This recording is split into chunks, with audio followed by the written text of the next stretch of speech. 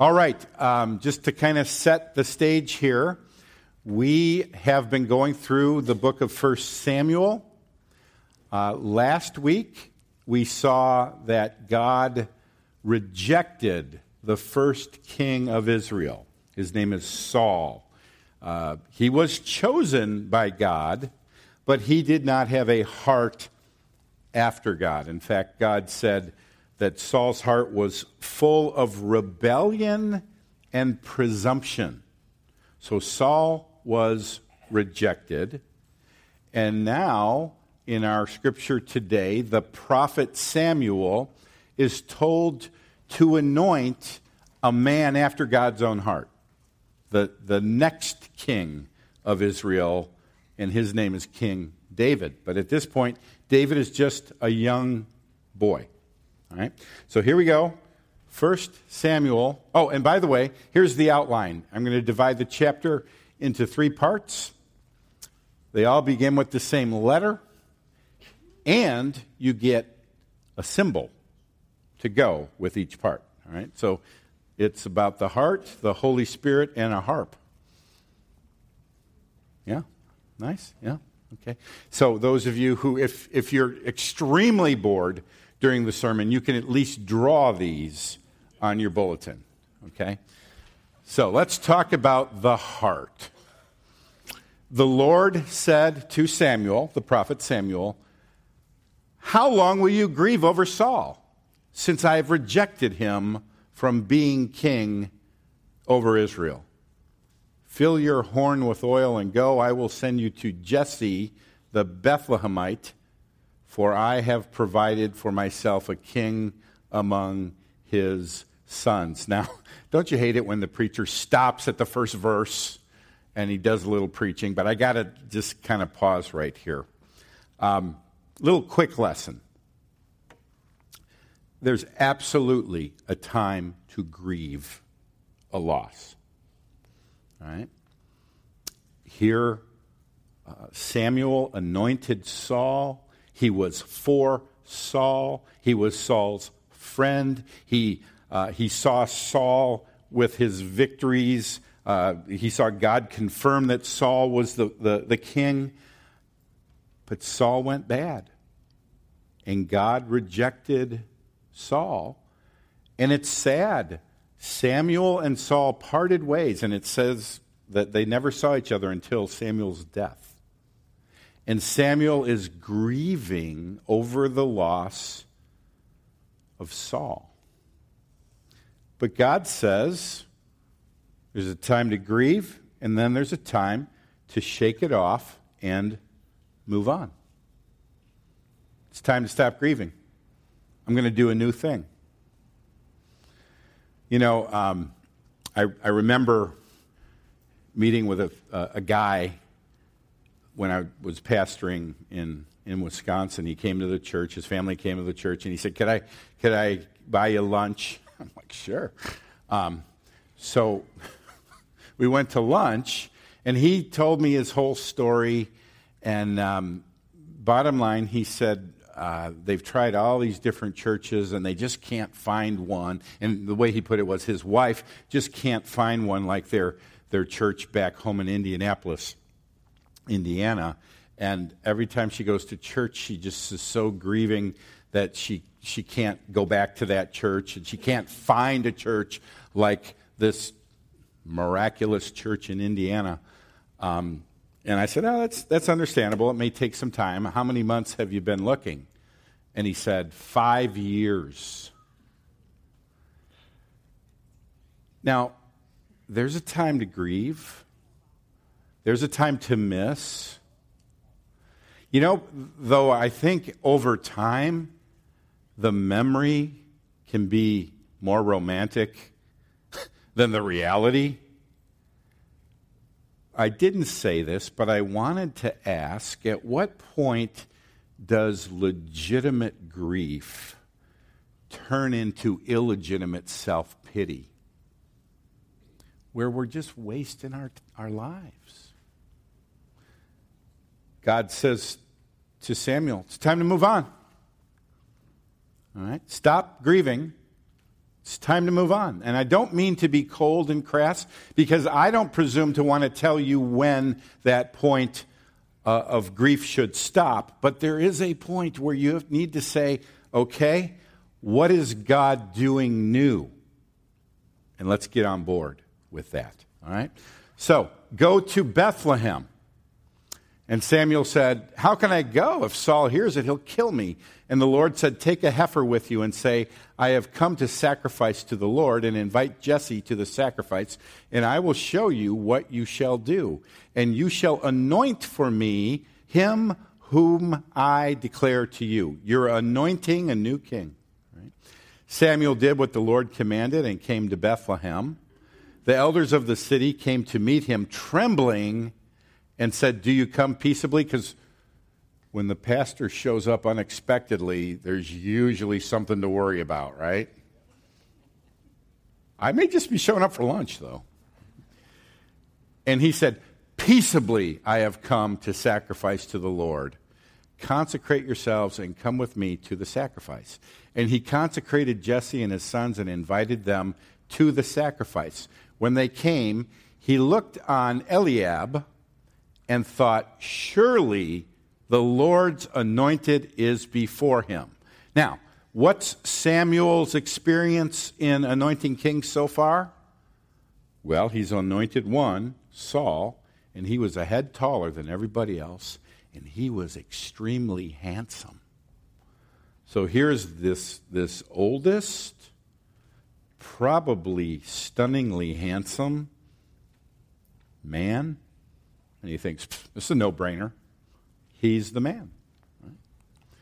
But the Lord said to Samuel, do not look on his appearance or on the height of his stature, because I have rejected him. Same word that was used in the previous chapter. He rejected Saul and he's rejected Eliab. For the Lord sees not as man sees. Man looks on the outward appearance, but the Lord looks on the heart. Don't be fooled by externals. God is after the heart. Then Jesse called Amminadab and made him pass before Samuel, and he said, neither has the Lord chosen this one. And Jesse made Shammah pass by, and he said, neither has the Lord chosen this one. And Jesse made 7 of his sons pass before Samuel, and Samuel said to Jesse, the Lord has not chosen these. And Samuel said to Jesse, are all your sons here? And he said, there remains yet the youngest, but behold, he's keeping the sheep. In other words, no, they're all here. Oh, you must mean David. I didn't even call him here. Why would I call David? He's out. He's watching the sheep. Somebody's got to watch the sheep. Right? And Samuel said to Jesse, send and get him, for we will not sit down till he comes here. And he sent and brought him in. Now he was ruddy and had beautiful eyes and was handsome. And the Lord said, arise, anoint him, for this is he. So, pause right here. First point that we want to see is that God looks to the heart. Not on the outward appearance, but to the heart. Now, let me give you a quick theology of the heart of man. All right? You know how when we say, oh, he's got such a good heart, or they have a good heart, when God looks down at humans in general, what does he see? Not good hearts, okay? Ephesians 2:1, this is talking about unsaved man. And you were dead in the trespasses and sins. You, before you were a believer, you were spiritually dead. You had a dead heart, okay? Before God flooded the world, God looks down on the world. The Lord saw that the wickedness of man was great in the earth, and that every intention of the thoughts of his heart was only evil continually. All right? This is total depravity of the human heart. Jeremiah 17:9, the heart is deceitful above all things and desperately sick. who can understand it? Jesus said this about the heart. For out of the heart comes evil thoughts, murder, adultery, sexual immorality, theft, false witness, slander. So, I don't want you to think that Saul had an evil heart on his own.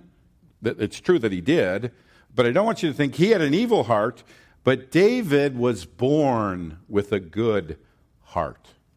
No. The only way to get a good and godly heart is how? Heart transplant. And that's what God does.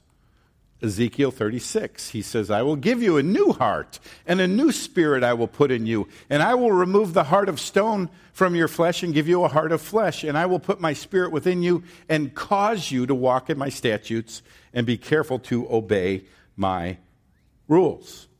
All right? So, David has a good and godly heart, not because he was born that way, but because God gave him a heart transplant. Just like in this era, this dispensation, it's the same back then. If anybody loves God, it's because God has regenerated us, given us new life, given us a new heart. That's what's going on with David. But the main point that I want us to get is this. While Saul and Eliab may have looked impressive on the outside, what matters to God and what should matter to us is what's going on the inside, in our hearts, right? We deal with a lot of college students. We have a lot of college students in our own house, don't we? Yeah. And at Moody, we're always being asked, Mr. and Mrs. Smith, can you come and talk about what to look for in a spouse? How many talks have we done on that? Right. So I always pull this verse out. Charm is deceitful and beauty is vain, but a woman who fears the Lord is to be praised. Don't be fooled by the outside. Now, I got both beauty and godliness wrapped in one package, right? Yeah, right? Huh? Right?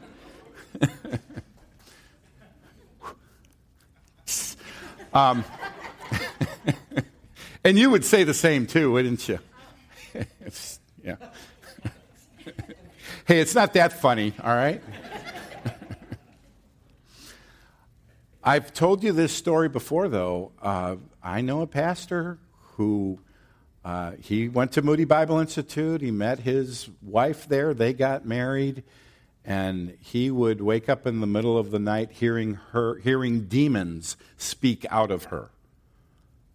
And she went insane and killed herself.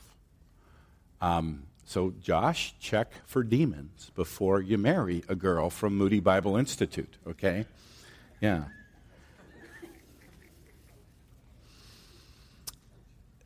We are so easily distracted, especially in our culture, by the outer package.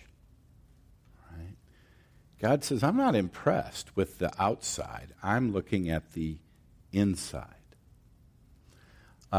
Did any of you happen to turn on TV yesterday and see the Little League World Series? Any of you see that? You see it? No. It was 12-year-olds, North Carolina playing Texas. And North Carolina was winning 5-0. And I'm kind of pulling for Texas because they're flooded. Right? I don't know anybody on any team, but, I'm going for the underdog. And they're losing, and this little kid, his last name was Wiggly. Freckles, kind of chubby little guy, red hair, Wiggles, they call him. And he gets up to the plate, and if you're a Little League coach, they tell you if you're little, really squat down, so the strike zone is about that big. And they threw the ball, and he took a swing, and he missed. And everybody kind of like wiggles. threw another ball. Boom! Hit it out of the park. 2 runs. Because there was a guy on base. Wiggles. Way to go, Wiggs. Right? Don't look on the outer appearance. God may surprise you with what's going on the inside. Right? Do you all remember who that is? Who is that? Susan Boyle, right? And then, you know who this is? Paul Potts. They both appeared not on America's Got Talent, but England's Got Talent. And when they walked out on the stage, you could see the judges laughing.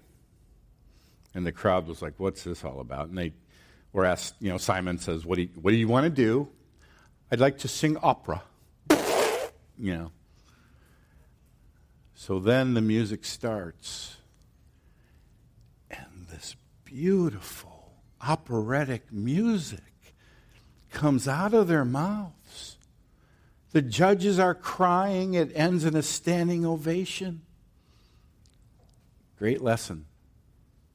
Don't be too impressed, or don't be not impressed with the outer package. I happen to know that every single one of you in this room who is a Christian, I happen to know you have an amazing gift, an amazing talent. How do I know that? Because God promises to each person in the body of Christ is given the manifestation of the Spirit for the common good. That's referring to a spiritual gift. Every one of us has at least one amazing spiritual gift. Now, one reason you may not know about it is because it's not for you. It's for the church. It's for the common good. It's for the rest of us to be blessed by. Be careful, though, that you don't look at somebody at this church or another church and judge them by their external appearance. In fact, can I challenge us? Can we make this year a year to help others find and develop their gifts? Right? Maybe it's not musical. Maybe it's not a speaking gift. Those are the most visible ones. But there are people who have gifts of compassion that are untapped. Gifts of wisdom that are untapped. Right? I mentioned Elizabeth she put on a conference at Moody and brought in Emily Colson, who's Chuck Colson's daughter. And Emily Colson has an autistic son named Max, and he's in his 20s, I think, right now. And Max's vocabulary is very limited. His cognitive ability is very limited. But you know what kind of gift he has? I would call it the gift of joy. He stands in the back of church because when the music starts, he can't contain himself, and he jumps up and down. And he runs through the hallway, and he praises the Lord with all his heart. And rather than people going, that's strange, they love Max because he brings joy. Right? What's your gift? Maybe hidden in a package that on the outside, nobody would know. But on the inside is amazing. Maybe it's the gift of joy. Maybe it's the gift of compassion. Maybe it's the gift of pulled pork with some hot sauce, right? Now, one more thing before we move on. David is a type of Jesus, right? David foreshadows his great-great-great-great-great-grandson, Jesus. David was not impressive on the outside compared to his big brother. Now, we're told he was handsome. Okay? David at least was handsome. Do we have any physical description of Jesus? Can you think of any place where it describes him physically? Where? Close. There's no New Testament description. But there's a prophecy in the book of Isaiah. Isaiah 53. For he grew up before him, the Christ grew up before God like a young plant and like a root out of dry ground. He had no form or majesty that we should look at him, and no beauty that we should desire him. Now, I don't know that this means Jesus was ugly, but it does mean there was nothing outstanding about him physically. I wonder if our society would just reject him on looks alone. But the point is, it's not about the external. Similarly to this, worldly people reject the true gospel because it's not attractive. It's not impressive enough. You know, the Apostle Paul writes 1 Corinthians because his preaching of the gospel was being criticized. And the Corinthians were saying, Paul, here's what you need to do. It says, for Jews demand signs and Greeks seek wisdom. So Paul, spice it up with some miracles. The Jews are after signs. So you're an apostle, do the magic show. Do some miracles. And the Greeks, they're into wisdom and philosophy, right? I mean, you've studied Socrates and Aristotle and Plato and the Stoics and the Epicureans, and just throw some philosophy in there to impress them. But we preach Christ crucified, a stumbling block to Jews and folly to Gentiles. But to those who are called, both Jews and Greek, Christ the power of God and the wisdom of God. For the foolishness of God is wiser than men, and the weakness of God is stronger than men. My main message, he says, is Christ crucified. It's about God becoming a man and having nails pierce his arms and his feet and die under the wrath of God as our substitute. If that's not the main message, and there's a lot of things related to that, but it's so easy to get off on social action being the gospel, or healing being the gospel, or all these things, but Christ crucified is the gospel. You know what? That doesn't sell, though. So the advice from the church growth people is, come on, if we're gonna bring people in, have a message that's going to impress them. Paul would say, my message has always been Christ and him crucified. Are you on board with that? All right. Let's move on to the second major point, the Holy Spirit. Then Samuel took the horn of oil and anointed him in the midst of his brothers. And the Spirit of the Lord rushed upon David from that day forward. And Samuel rose up and went to Ramah. Now the Spirit of the Lord departed from Saul, and a harmful spirit from the Lord tormented him. Now, it's interesting that this is the ESV, and it says a harmful spirit. Every other translation translates it an evil spirit. an evil spirit from the Lord tormented Saul.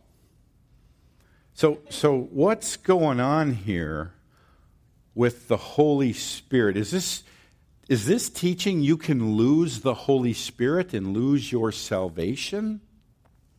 No, I don't think it is teaching that. Now, it might be helpful to define some terms related to the Holy Spirit. Right? Let's talk about indwelling, empowering, and endearing. All different functions of the Holy Spirit. Okay? When a person trusts in Christ, and this is true, this has always been true, Old Testament, New Testament, when true faith is placed in God, and specifically in Christ, because he was foreshadowed in the Old Testament, the Holy Spirit comes in and indwells the heart. And you're sealed. In other words, if you're truly saved, the Holy Spirit's not leaving. Right? We see that in Ephesians. In him, you also, when you heard the word of truth, the gospel of your salvation, and believed in him, were sealed with the promised Holy Spirit, who is the guarantee of our inheritance until we acquire possession of it to the praise of his glory. When did this happen? When you heard the word of truth and believed. At the point of true belief, that's when the Holy Spirit is hermetically sealed inside of you. Now, you can grieve the Holy Spirit, and you can quench the Holy Spirit, okay, as Ephesians 4:30 says, and do not grieve the Holy Spirit of God, by whom you were sealed for the day of redemption. You can grieve him, but you can't make him leave. Right? And I picture that as being filled with the Holy Spirit, a balloon full of air, and when you grieve him, it shrinks him down, but he's not going anywhere. Okay? Now, you say, didn't the Holy Spirit work differently in the Old Testament than in the New Testament? And my answer is a clear, definitive yes and no. Okay?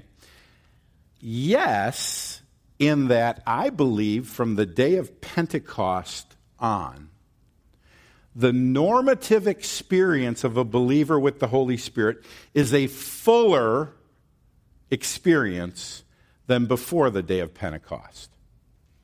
All right?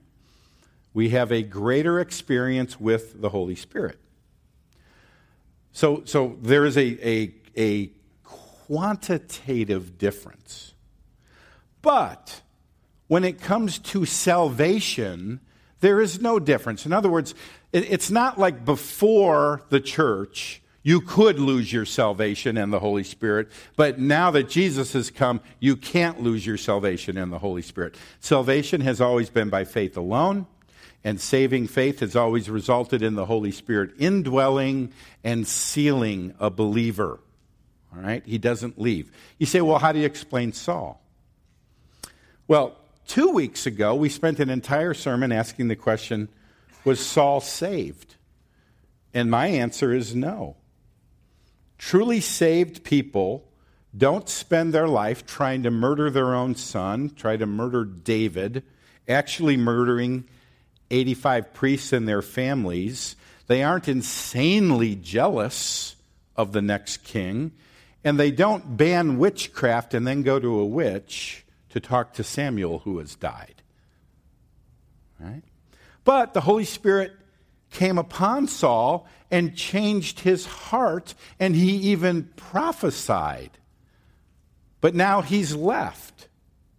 Well, here we have a case, like with Samson, where the Holy Spirit empowers a non-saved person, but had never regenerated or indwelt or sealed that non-saved person.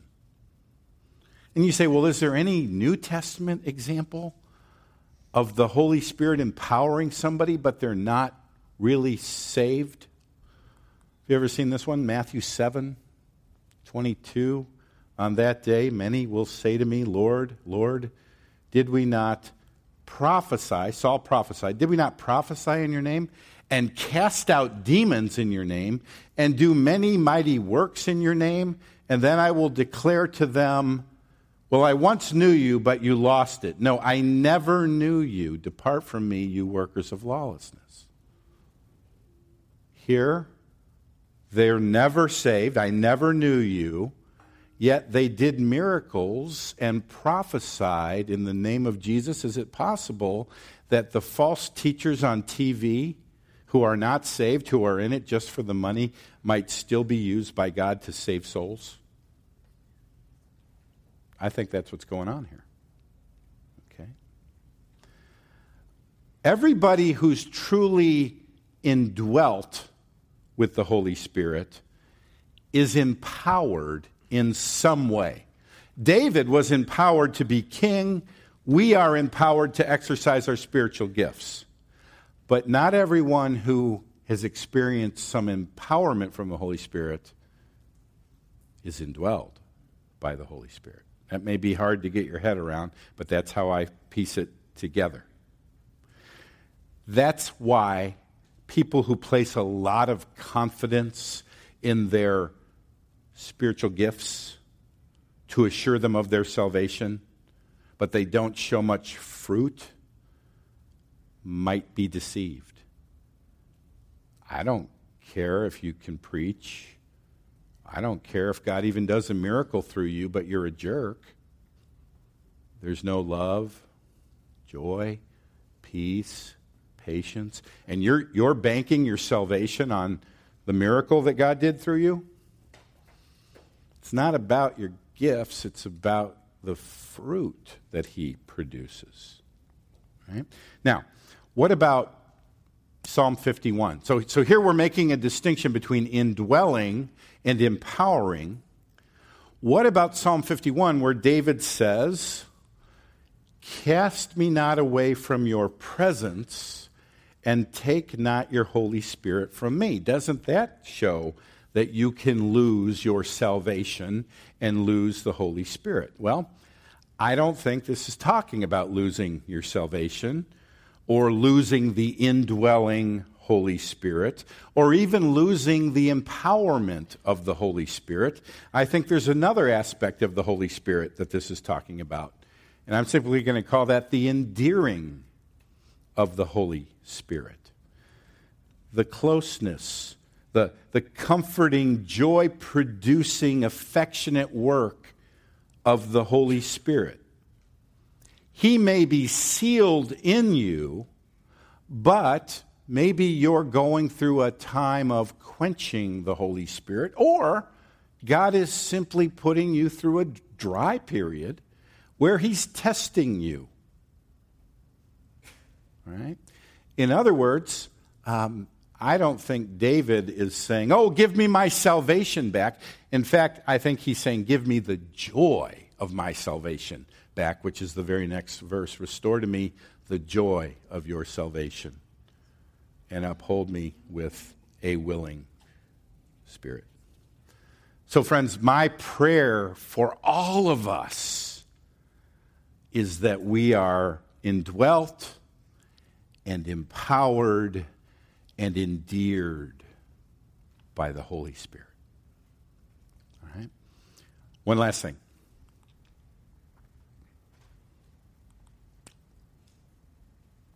Oh, the harp. There we go. All right.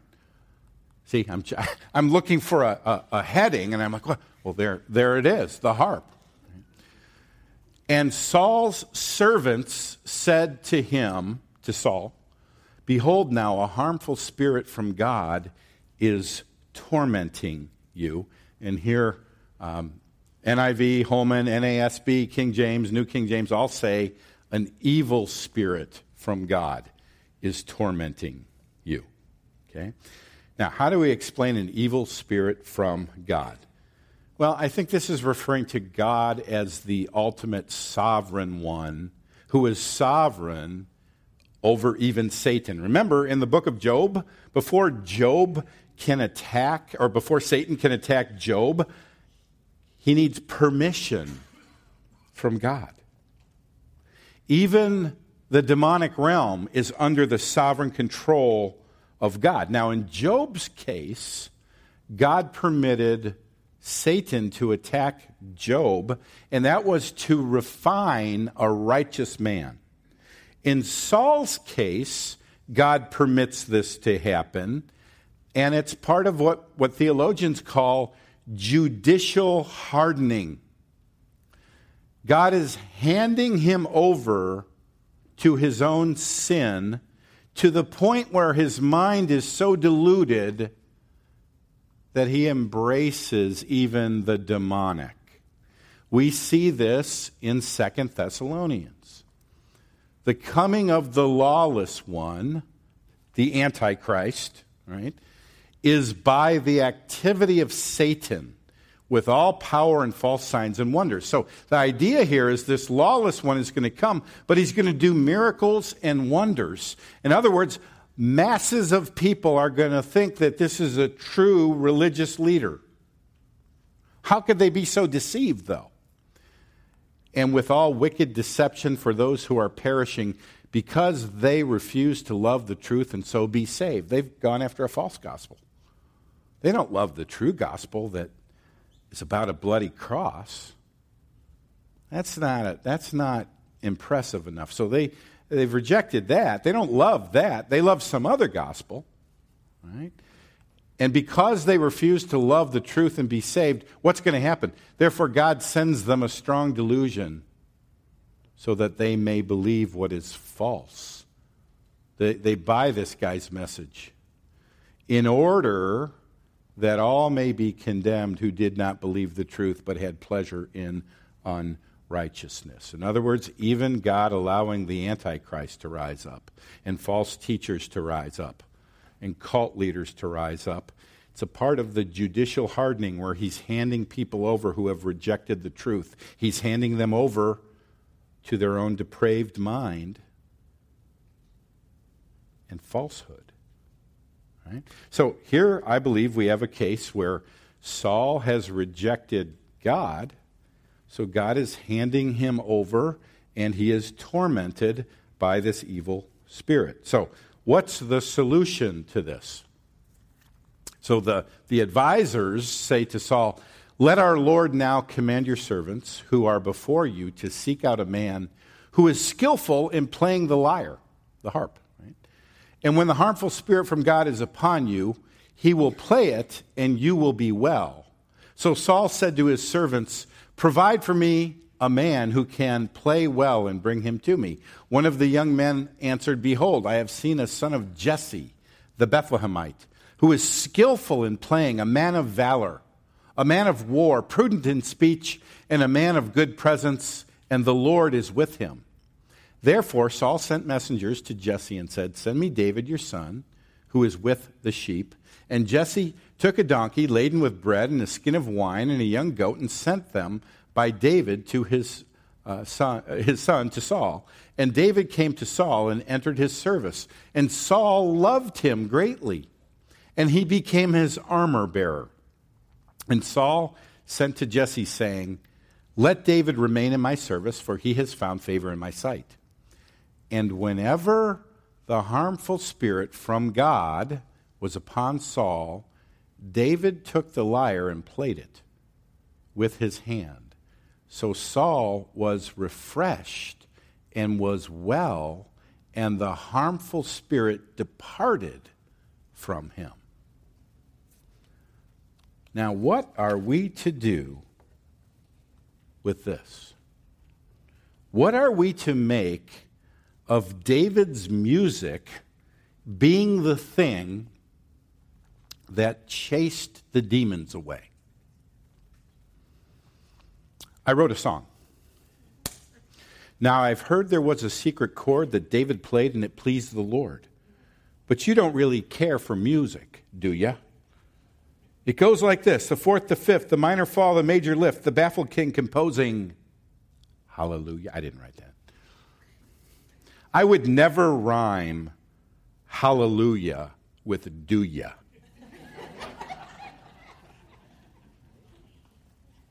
Okay. But this song does what many people do. It makes the harp playing into some magical, mystical thing. Be careful that you don't read too much into this rather obscure historical narrative. We could start a cult. Satanic deliverance through harp playing. Right? Exorcism through the guitar. Right? What's going on here? I think the key is this. David is a type of who? Jesus. Right? Just as David has authority over Saul's demons, and his authority is what cast them out, Jesus has authority over Satan and his demons to a grander extent, and he has defeated Satan. Where do we see that? Well, Colossians 2:15 says this. He disarmed the rulers and authorities, it's referring to demons, and put them to open shame by triumphing over them in him. Where did Jesus triumph over Satan and put him to open shame? Verse 13 of chapter 2. And you who were dead in your trespasses and the uncircumcision of your flesh, God made alive, there's that Holy Spirit again, together with him, having forgiven us all our trespasses. Well, where were we forgiven? By canceling the record of debt that stood against us with its legal demands. So here's what Satan does. Okay, in the Saul example, he actually comes upon Saul and torments him, and he's going insane. All right, there's a physical, mental attack. But that's small potatoes compared to what Satan can do to every one of us. He's the accuser of the brethren. His biggest attack is to say, you are a sinner. You are a hypocrite. You deserve to go to hell. And guess what? We do. Unless somebody can legitimately pay the price that we've earned. Unless somebody can legally and legitimately go to hell for us, Satan is our biggest enemy. He set aside what? The record of debt that stood against us in its legal demands. This he set aside. How? Nailing it to the cross. There's the cross again. Your biggest problem is you deserve to go to hell. Legitimately. And Satan, first of all, Satan's strategy is to keep you away from that truth, so you go through your whole life and you're not even bothered about your sin. But then once you are convicted of your sin, and he pounces on you and accuses you and condemns you, guess what? Christ defeated Satan and his accusations. And he took your debt that stood against you, and it was nailed to the cross and fully paid for when he shed his blood and died. That's what the harp is pointing to. Amen? All right.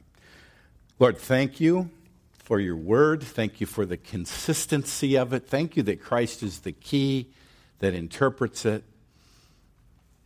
And thank you, Lord, that your Holy Spirit seals us for the day of redemption.